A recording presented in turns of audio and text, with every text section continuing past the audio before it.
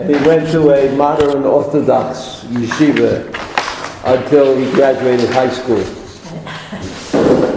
So I said, how can you do this with the fires and this? It's besides the fact that it's dangerous. And it encourages people to do it all over the country. I said, how can you do it? I mean, didn't they ever teach you in school that he was real? But really didn't know what was going on. So but he does know what's going on. He was a regular kid. He wasn't like some weirdo who became a rebbe. He was a regular kid. His sister is modern Orthodox. I met his brother in Los Angeles, the modern rebbe, and he was wearing plaid shoe, right? An 8 o'clock at night guy. And his brother in Los Angeles was wearing plaid Bermuda shorts and minion and Sunday morning. So you could see that the very modern family, they're not like withdrawn, hidden away, underground, nothing like that. So in any event, I'm not a big fan. But I guess the people who are not here are all lighting a menorah. Just at the background. I'm probably less of a fan than you are. No, you're also not. You're a health bug. No, I'm not into health. Like the smell, basically. I think. No, the smell is very bad. Well, they burn tires in Israel. That's dangerous. That's the thing in Israel. Little kids, somehow they collect. There's always some collecting place for old tires, and the kids know where they are, and they get those tires into their menorah. It's really a terrible thing.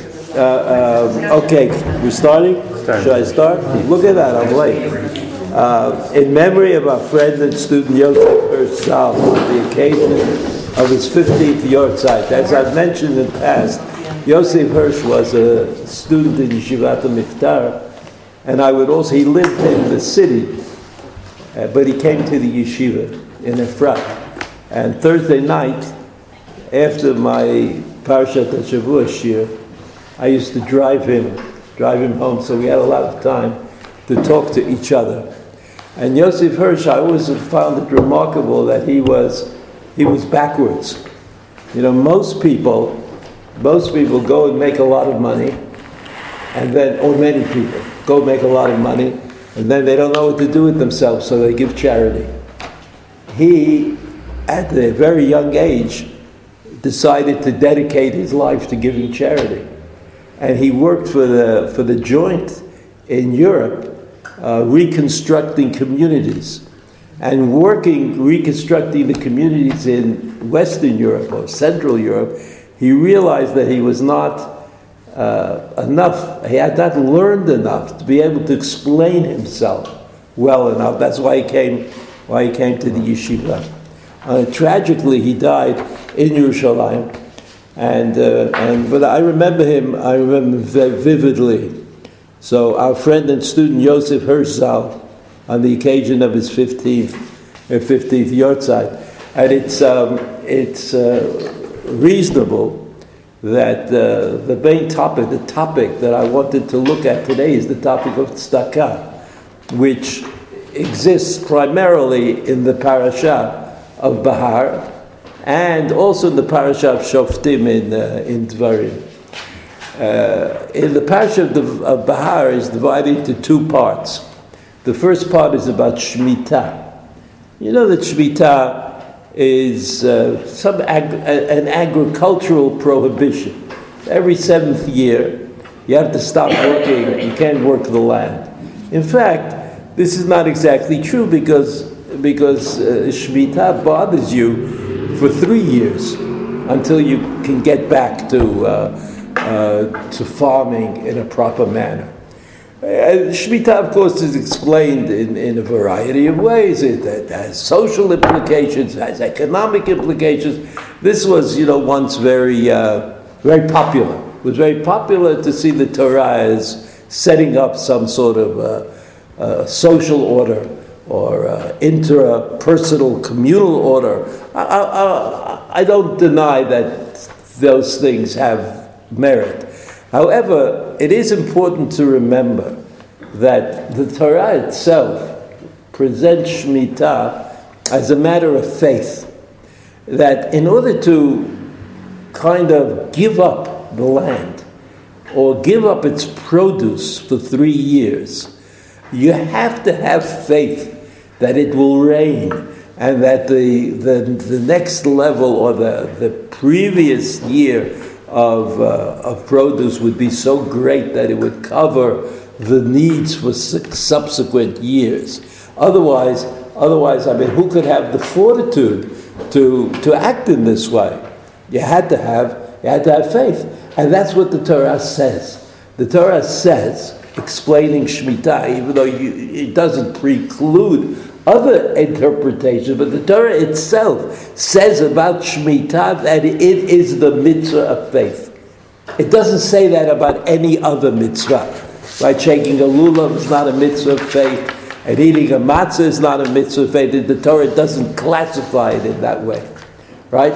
And then, having discussed Shemitah in the beginning of the parasha of Bahar, which, as I say, can be understood as a socially important, economically important, a new order for the community at large, responsibility for one person, for another person, all of these wonderful things that we can be proud of today. After that, there is a series of psukim that begin with the word. If you look at the pasuk here on the sheet, the first pasuk, ki yamuch achicha, yamuch, that if your brethren, if they become low, if they are downtrodden, well, not even downtrodden, but impoverished,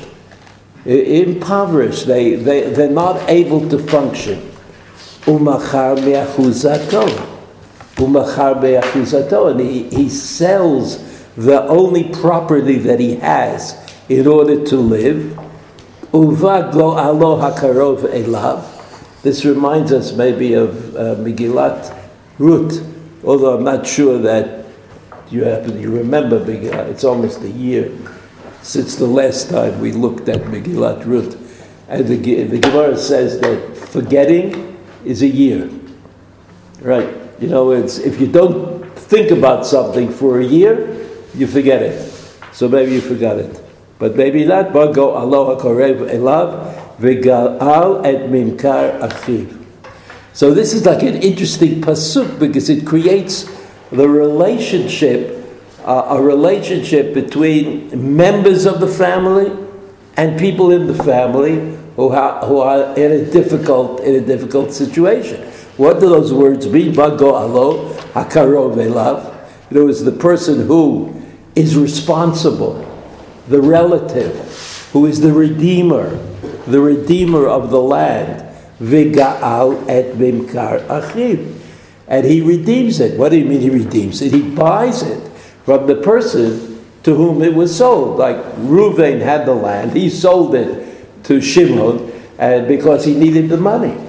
But then Levi suddenly is obliged to get it back to him. So you see that the Torah thought, apparently, I mean, you could make a case. I don't like to be, to be too homiletical. But the Torah seems to say that in Eretz Yisrael, everybody has to have a piece of land. Everybody should belong to the land, and the land should belong to the people.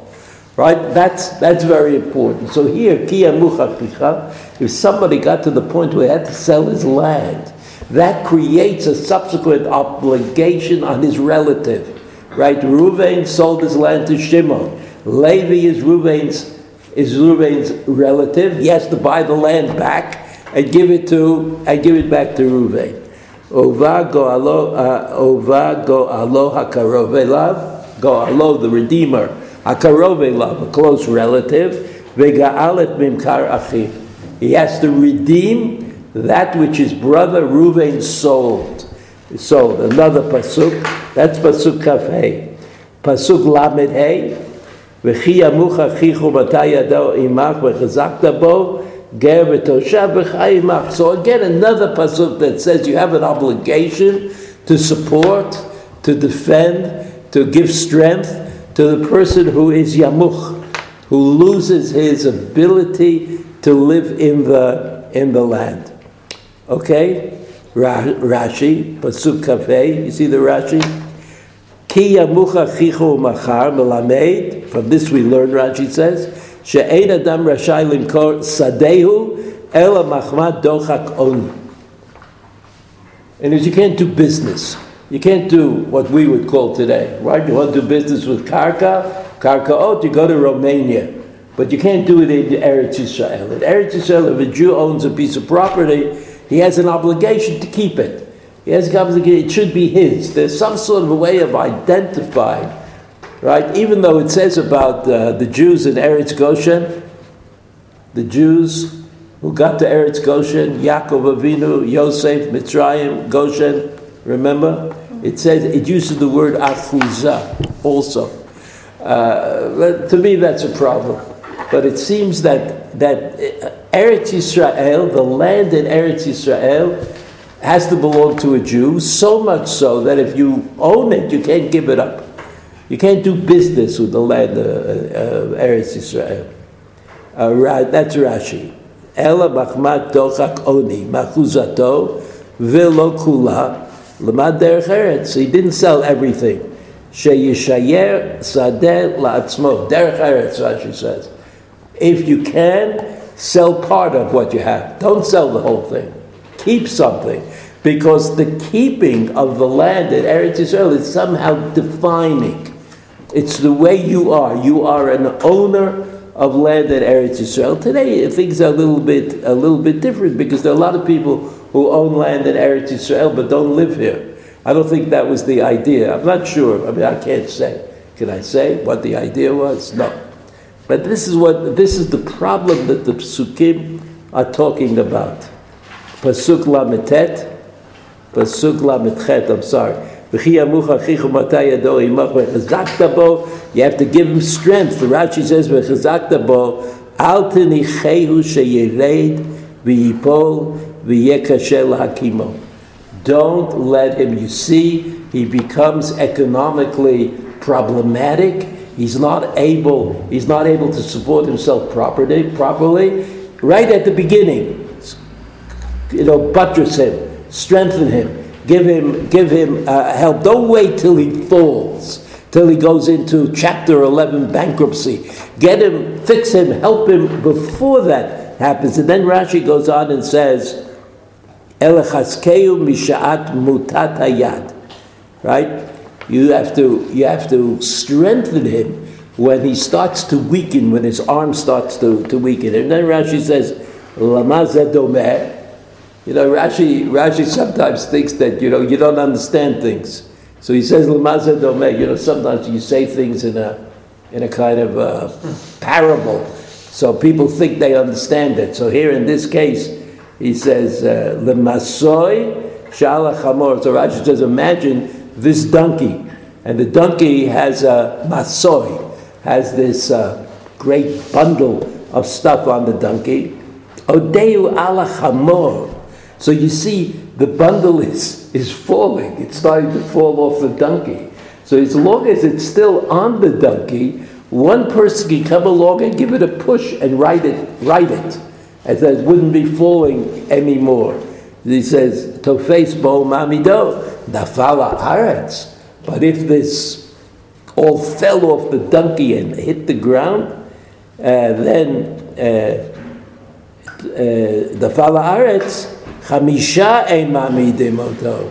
Even 5 people can't pick it up and put it back on the donkey. So Rashi says,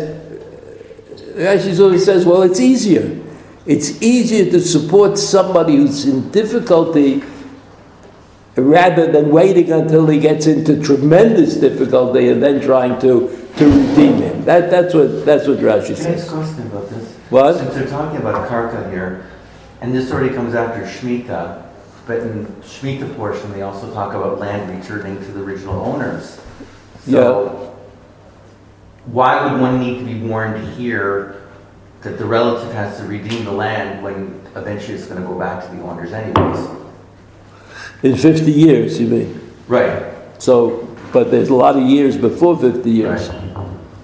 But still, is this connected in the function between I imagine that the idea is the same.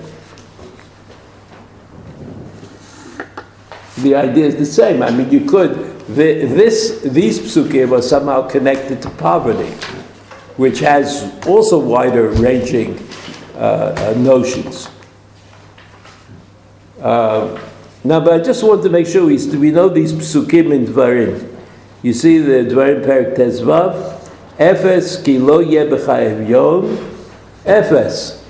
Efes in the Torah means like, however, lo yeh b'cha evyon, there won't be any poor people. Ki barech yivarechecha Hashem ba'aretz asher Hashem Elokecha noten lecha nachala l'rishta. So the Torah seems to imply that there's a bracha that comes into the world from HaKadosh Baruch Hu in Eretz Yisrael, right, which has to do with the nachala. When did the Jews get the nachala?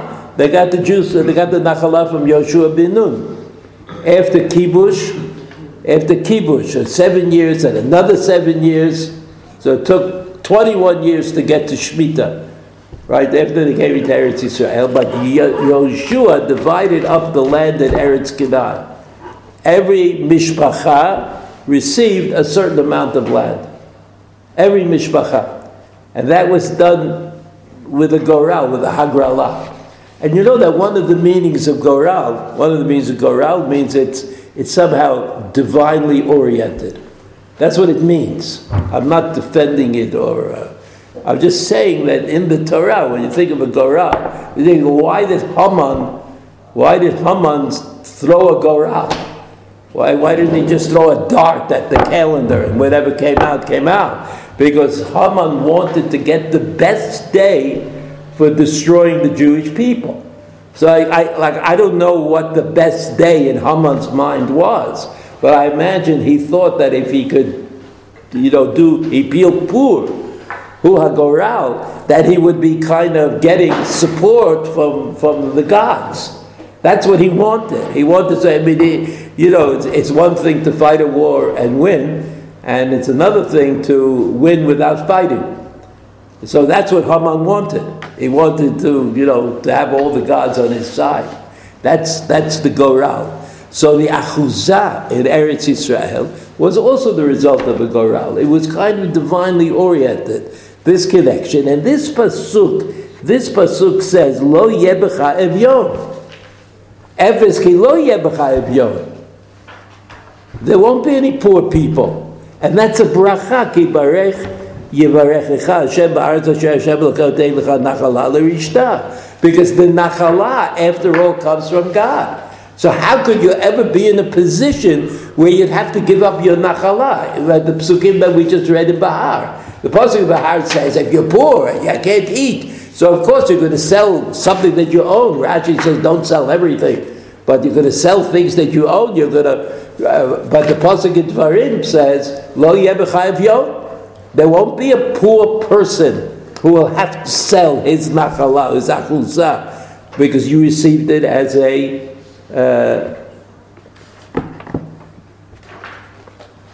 and then the next pasuk, not the next, but several pasukim later, it says, Ki yeh b'cha evyon, me'achar achecha, b'chad sharecha. If there is an evyon, even though God has just promised that there won't be an evyon. And then the pasuk itself says, if there is an evyon, b'chad sharecha, sha'ar is the gate to the city, where a lot of all the important things took place at the sha'ar. The Beit Din was at the sha'ar, the Rabbanim, the Dayanim, they were all sitting around, and that was their offices. Their offices were at the sha'ar, b'artzecha, asher Hashem Elokecha noten lach, again, asher Hashem Elokecha noten lach. Lach is singular. Singular means each and every one of you gets Eretz Yisrael. It's not a collective ownership. Maybe it is a collective ownership, but it's also a private ownership, a personal ownership. Each one of you, lo ta'ametzid levavcha, Lo ta'ametz et levavcha. Don't become unpleasant. Don't harden your heart. Don't look away at the poor people. Lo tikpotz et yadcha me'achicha evyon. Don't keep your hand, your fist closed when you see the poor. I mean, help him out. Give him what he needs. Ki lo yechtal evyon mikerev haaretz. Now this is really devastating. I think a devastating pasuk. It says lo yechtal. I mean, okay, up to now, it could happen. It could be. There's a bracha that might prevent there being an evyon. But what's the point of this pasuk? Osha kain, Osha lo. Either there'll be an evyon, there won't be an evyon. Along comes the Torah. The Torah says something quite remarkable.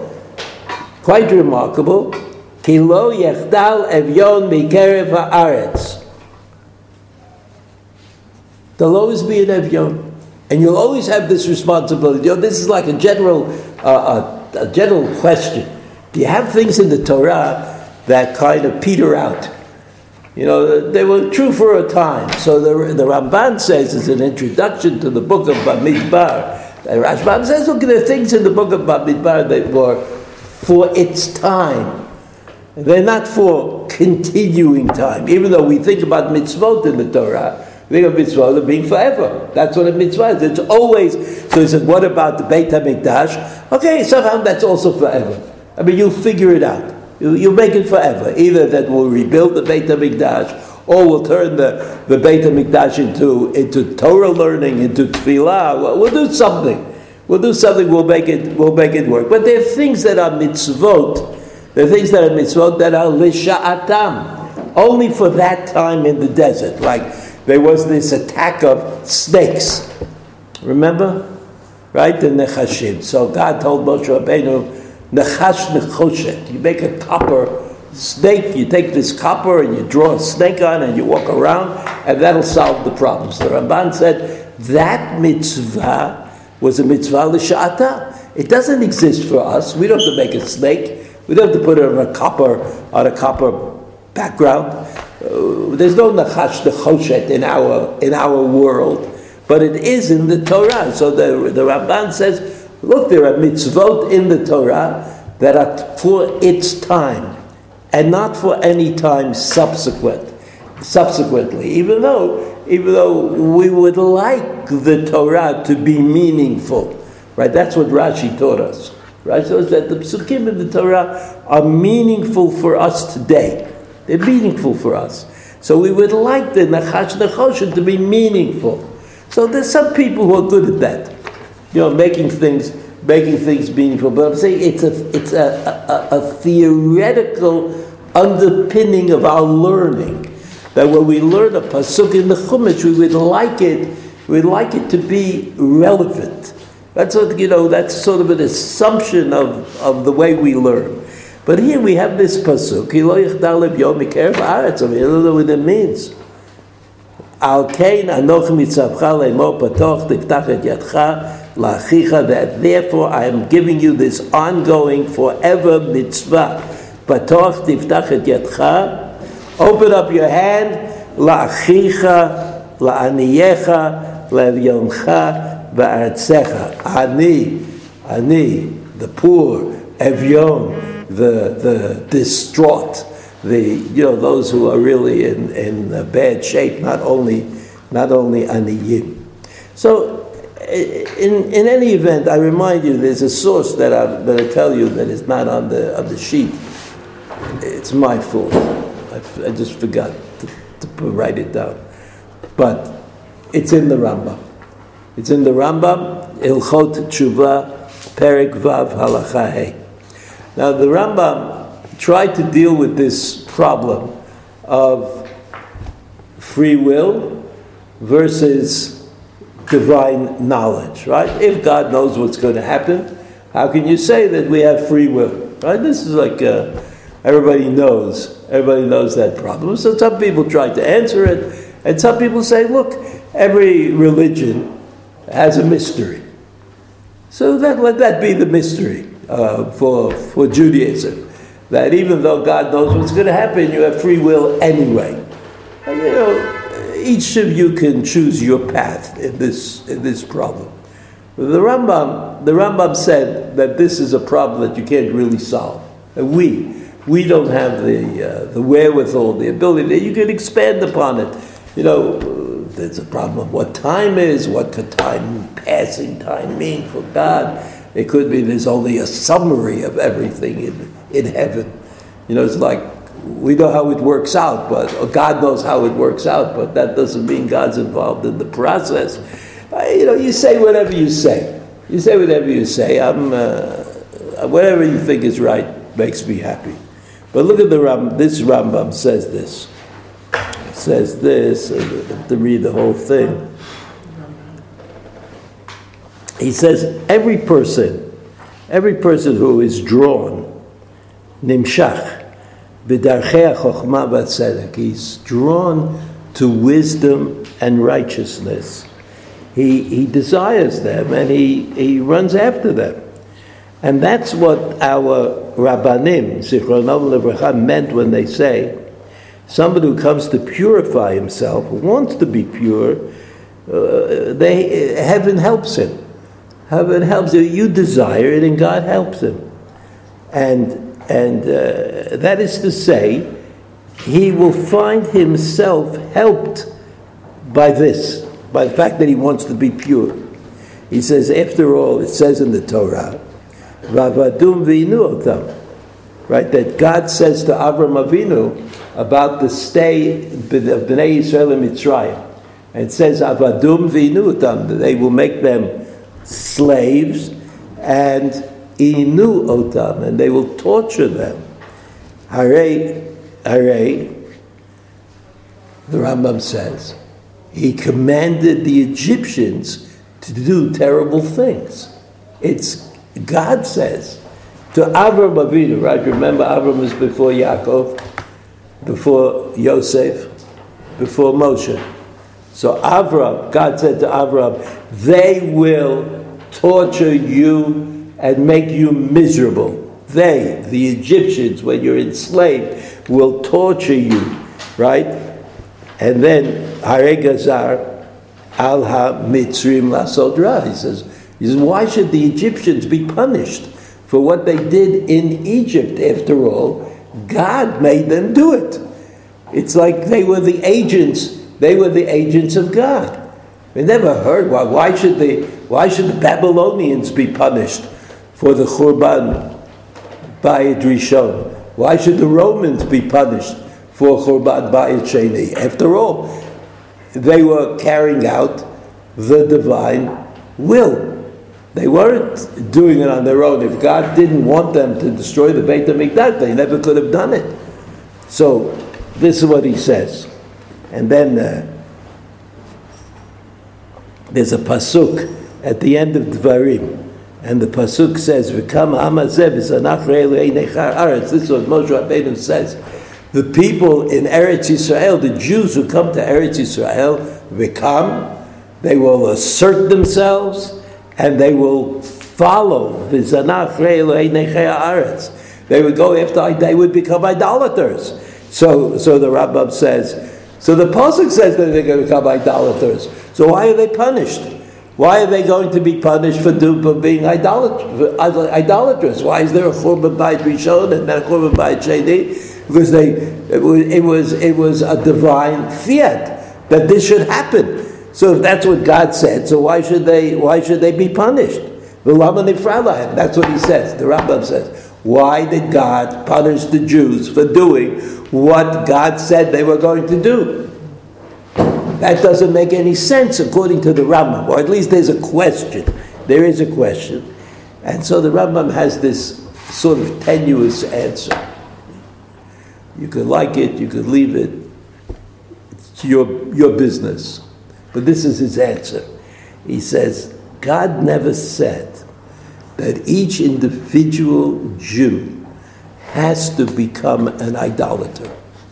He did not, that was not the command. But each and every Jew in Eretz Canaan at that time right, will not serve idolatrous, will not become an idolater if he really doesn't want to. Right? And the Torah just tells us minhago shel olam, the way of the world. The way of the world is that you're influenced by the stronger culture, by the people who are sit in couches against the people who sit on plastic keter chairs.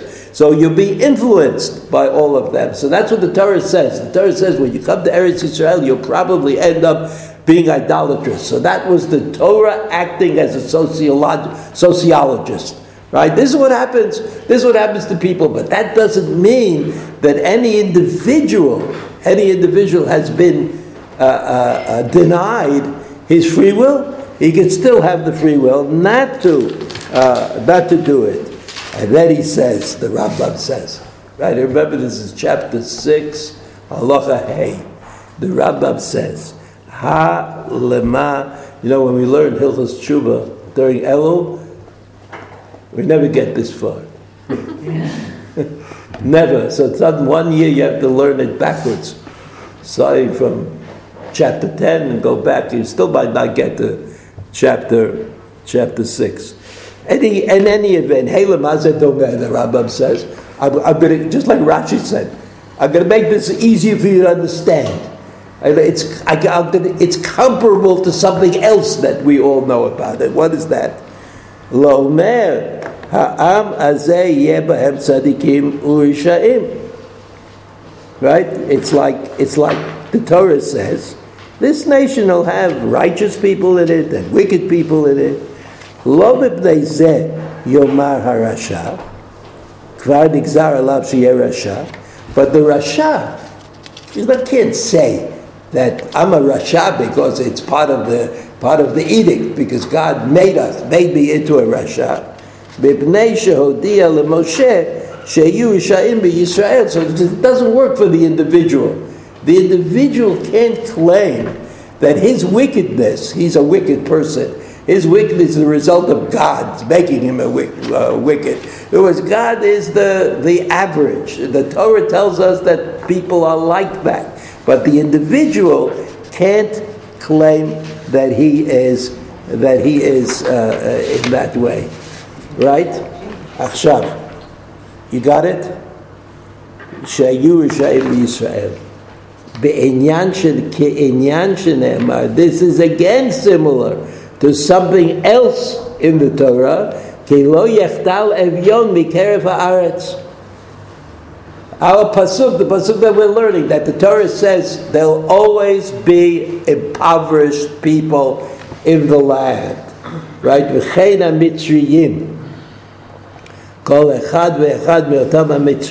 All these Egyptians who did bad things to Yisrael, if they did not wish to do those bad things, they would be able to do so.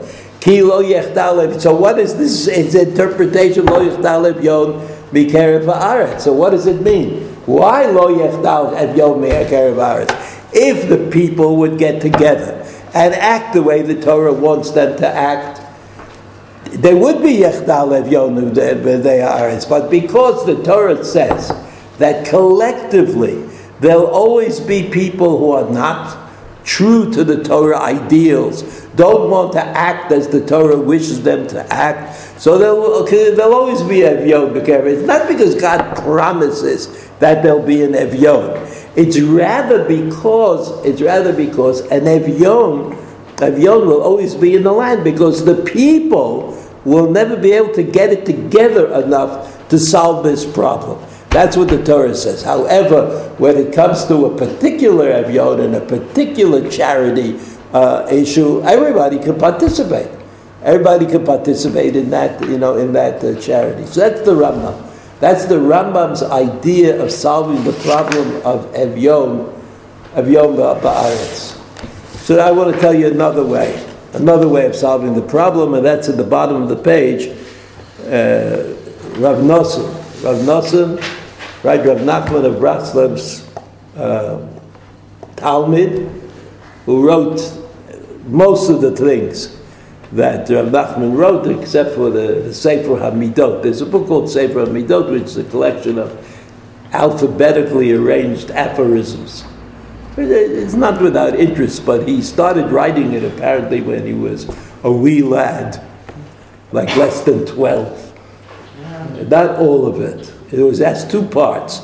The book has two parts. There's the part he wrote when he was a kid, and the part he wrote later on when he was a little more grown up. So the part that he wrote, the Sefer, it's called Sefer HaMidot. That part that he wrote when he was a kid, it was before he was a Rebbe. And so Rav Nosson was not a Talmud of his. He wasn't there. So just you have, so this is Rav Nosson. Rav Nosson, remember I told you the story? The story about Pesach and Shavuos. Rav Nosson came to Rav Nachman, remember? And he said, I want to say a Torah. I also, I could do it. And at the end he wrote this book, Likutei Halachot, which is published in 10 volumes. So I guess he could do it. It was also a very interesting idea that he would sort of try to integrate Rav Nachman's ideas in the Shulchan Aruch. So that the book, it goes according to the topics of the Shulchan Aruch. Right? Interesting. I mean, it's interesting. So Rav Nosson, of course, he wouldn't write anything on his own because he was the Talmud of the Rebbe, and the Rebbe, whatever the Rebbe said, he wrote down. That was his job, right? So he went to Rav Nachman, Erev Pesach. He said, he went to Rav Nachman, Erev Pesach. He said to him, I think I could write my own Torah, but would you give me permission to write a Torah? So Rav Nachman said, yes, okay, you can write a Torah, but before you do that, I want you to review all the Torah. I want you to review the Shas, Bavli, Yerushalmi, the Mishnah, all the books of Kabbalah that we learned together. And so Rav Nosson said, so I did that. And Erev Shavuos, I went back to the Rebbe and I said, I did it. And he said, okay, you could write a Torah. That means that Rav Nosson reviewed Kol HaTorah Kula between Pesach and Shavuos. Right? That was the story. So, that they say, the only way that you can learn Daf Yomi, I say, the only way you can learn Daf Yomi is if you know Daf Yomi. If you don't know the Daf Yomi, it's hopeless. Hopeless enterprise. So, no? You don't get it? So they ask, it says in one of those books that Rav Kook, Zichrono Livrocha, when he was in Volozhin, Rav Kook was in Volozhin for a year, more or less. So he had a Seder of Bikiyut. He used to learn Gemara, Chazer. This is the Chazer, the Gemara. Bikiyut, so he learned 60 daf a day. That's the story. 60 daf a day. It's probably true. They didn't say that about me. So they said that about cook 60 daf a day. So somebody said to me, how can you do that? How can you learn 60 daf a day? I said, if you don't know it, it's impossible. But if you know it very well, it's a cinch. That's the difference. So Rav Kook wasn't learning 60 daf a day. He was like going through it like a computer, like he just zipped through the whole thing because he knew it. He had learned it all. So that's the difference. That's the difference that's noteworthy. So here we are. Rav Nosson. Look at Rav Nosson. This is what he says. That's our pasuk in Bahar. That's the pasuk in Bahar. Kimosha Pirish Rashi Sham, Al Tenichel Lepo, Ela Tachzik Bo. Don't let him fall. Hold on to him. Ad Shelo Yipo. He shouldn't fall entirely, right? Remember the weight that's on the donkey. As long as you grab it quickly, you can push it back up. But if it falls, you might need 5 people to pick it up again. Hu mitgabrut hakaved al hamor chas v'shalom.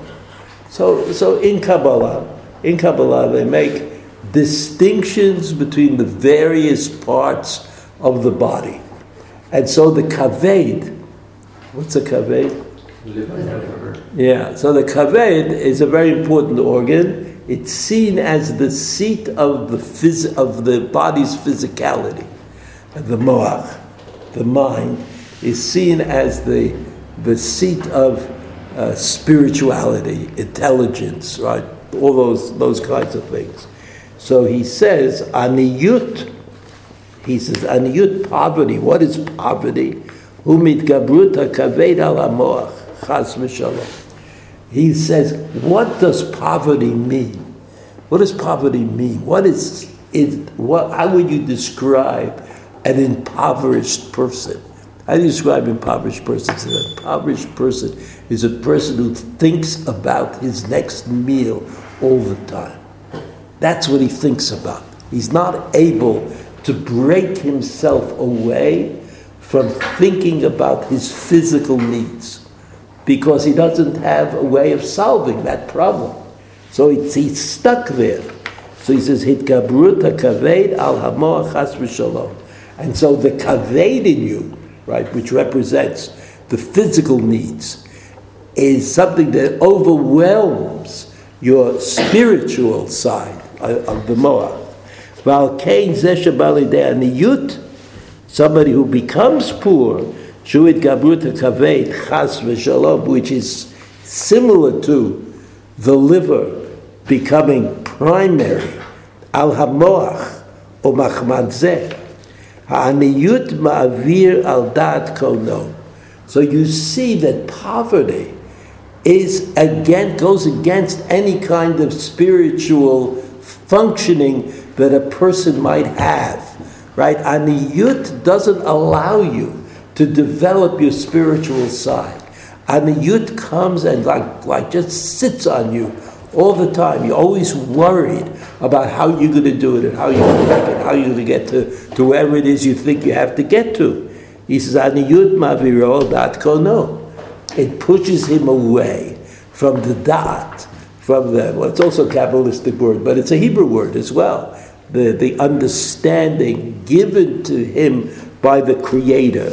Ki da'ato mitbalbel machmat sheitgaber chashto, because his da'at, his mind, is not functioning properly, because the kaved, the physicality of him, overwhelms his ability. So if he's hungry and he doesn't have anything to eat, but he also doesn't know where the next meal that he didn't have is going to come from.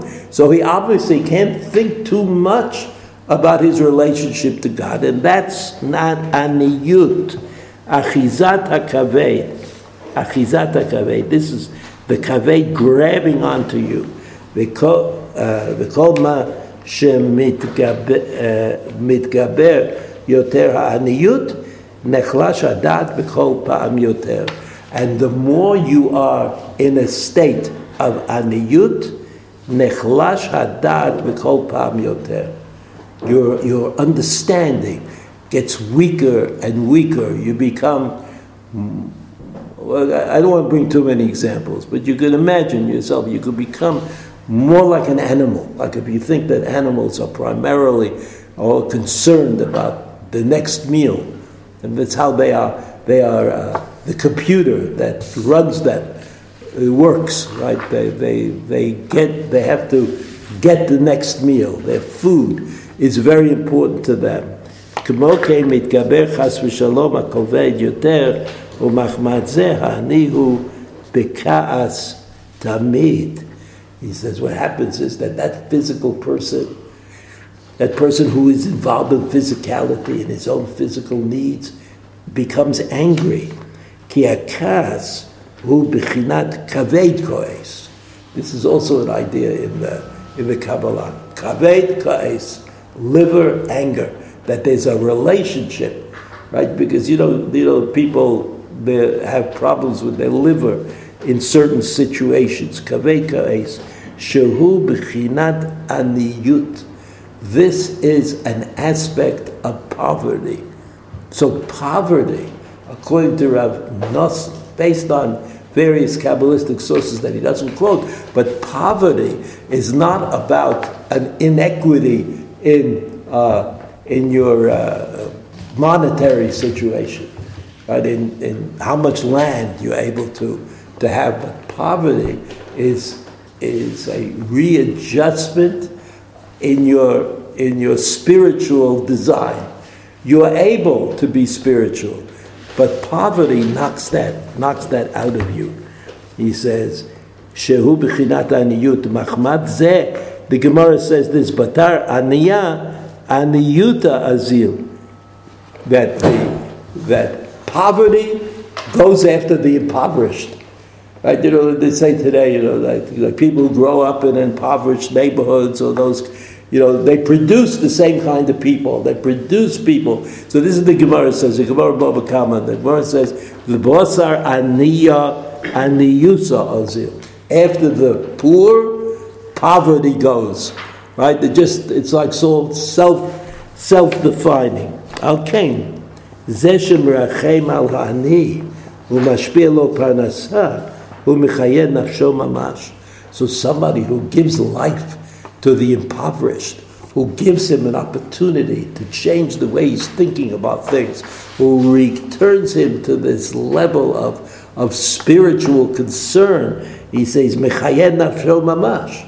It's like you give him a new life. You're changing him around. You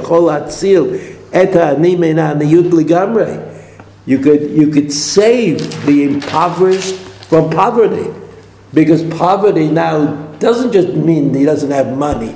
It means his involvement is with his physical side. You could save him from that, and you could bring him back to a more spiritual understanding of things. So he says, "Ki al yedei zeh shenoten lo u'mechayeh nafsho u'marchiv da'ato al yedei zeh mitgaber hadat al hakaved." So your mind somehow overwhelms the liver. V'kol ma shemitgaber hadat nichna hakaved, and as the dat gets stronger and stronger, the kaved, the liver of you, becomes weaker and gives in. Shal yedei zeh mitbatel ha'aniyut kadal, and that's how you get rid of aniyut. You get rid of it. There's no poverty, because poverty doesn't really have so much to do with money. Doesn't have so much to do with it. There are stories, the Ktsot HaChoshen, the Ktsot wrote a commentary on Choshen Mishpat, on that part of the Shulchan Aruch called Choshen Mishpat, which was a breakthrough. It was like a conceptual breakthrough, as people would like to say. It was something really remarkable. What else was remarkable? That he could not afford to heat his house, and he wrote the commentary, which is called Ktsot HaChoshen, in bed under a blanket. That's how he lived his life, in a bed. I don't know if you've ever been to east of the Danube, then you know it's pretty cold in the winter. And it's so cold in the winter, coming from America, you can't even imagine it, that heat is not optional. They just blast in the heat, from whatever they decide, from the end of May, from the end of August, whatever. You get heat, you like it, you get it. You don't like it, you get it anyway, because that's how it is. It's going to be terrible if you don't have the heat. So the Ktsot HaChoshen lived under a blanket, writing his commentary. So I don't think he was thinking about the next meal, even though he might have been considered impoverished. And everybody knows stories like that. The magazines are full of those kinds of stories of people who kind of overcome. Well, they don't really overcome. What they do is they have something else to do. They have something else that they can involve themselves with, so that even the poverty doesn't get them, doesn't deny them, a kind of spiritual alternative.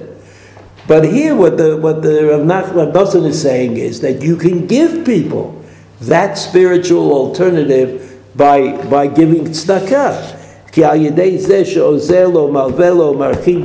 Because if you help him and you give him the money that he needs, and you broaden his understanding, and so the liver of you will give in. בכל מה שנכנע כבד יותר, מתגדל המוח יותר. And as the kaved gives in more and more, the spiritual of you opens up more and more. וכל מה שנתקבל המוח יותר, נכנע כבד יותר, עד שיכול לבטל העניות לגמרי וחדל. So you can do away with it. So what was the trick of Rav Nosson? What was the trick of Rav Nosson? How does he explain the pasuk? How does he explain that pasuk? Ki lo yechtal evyon mikerev haaretz.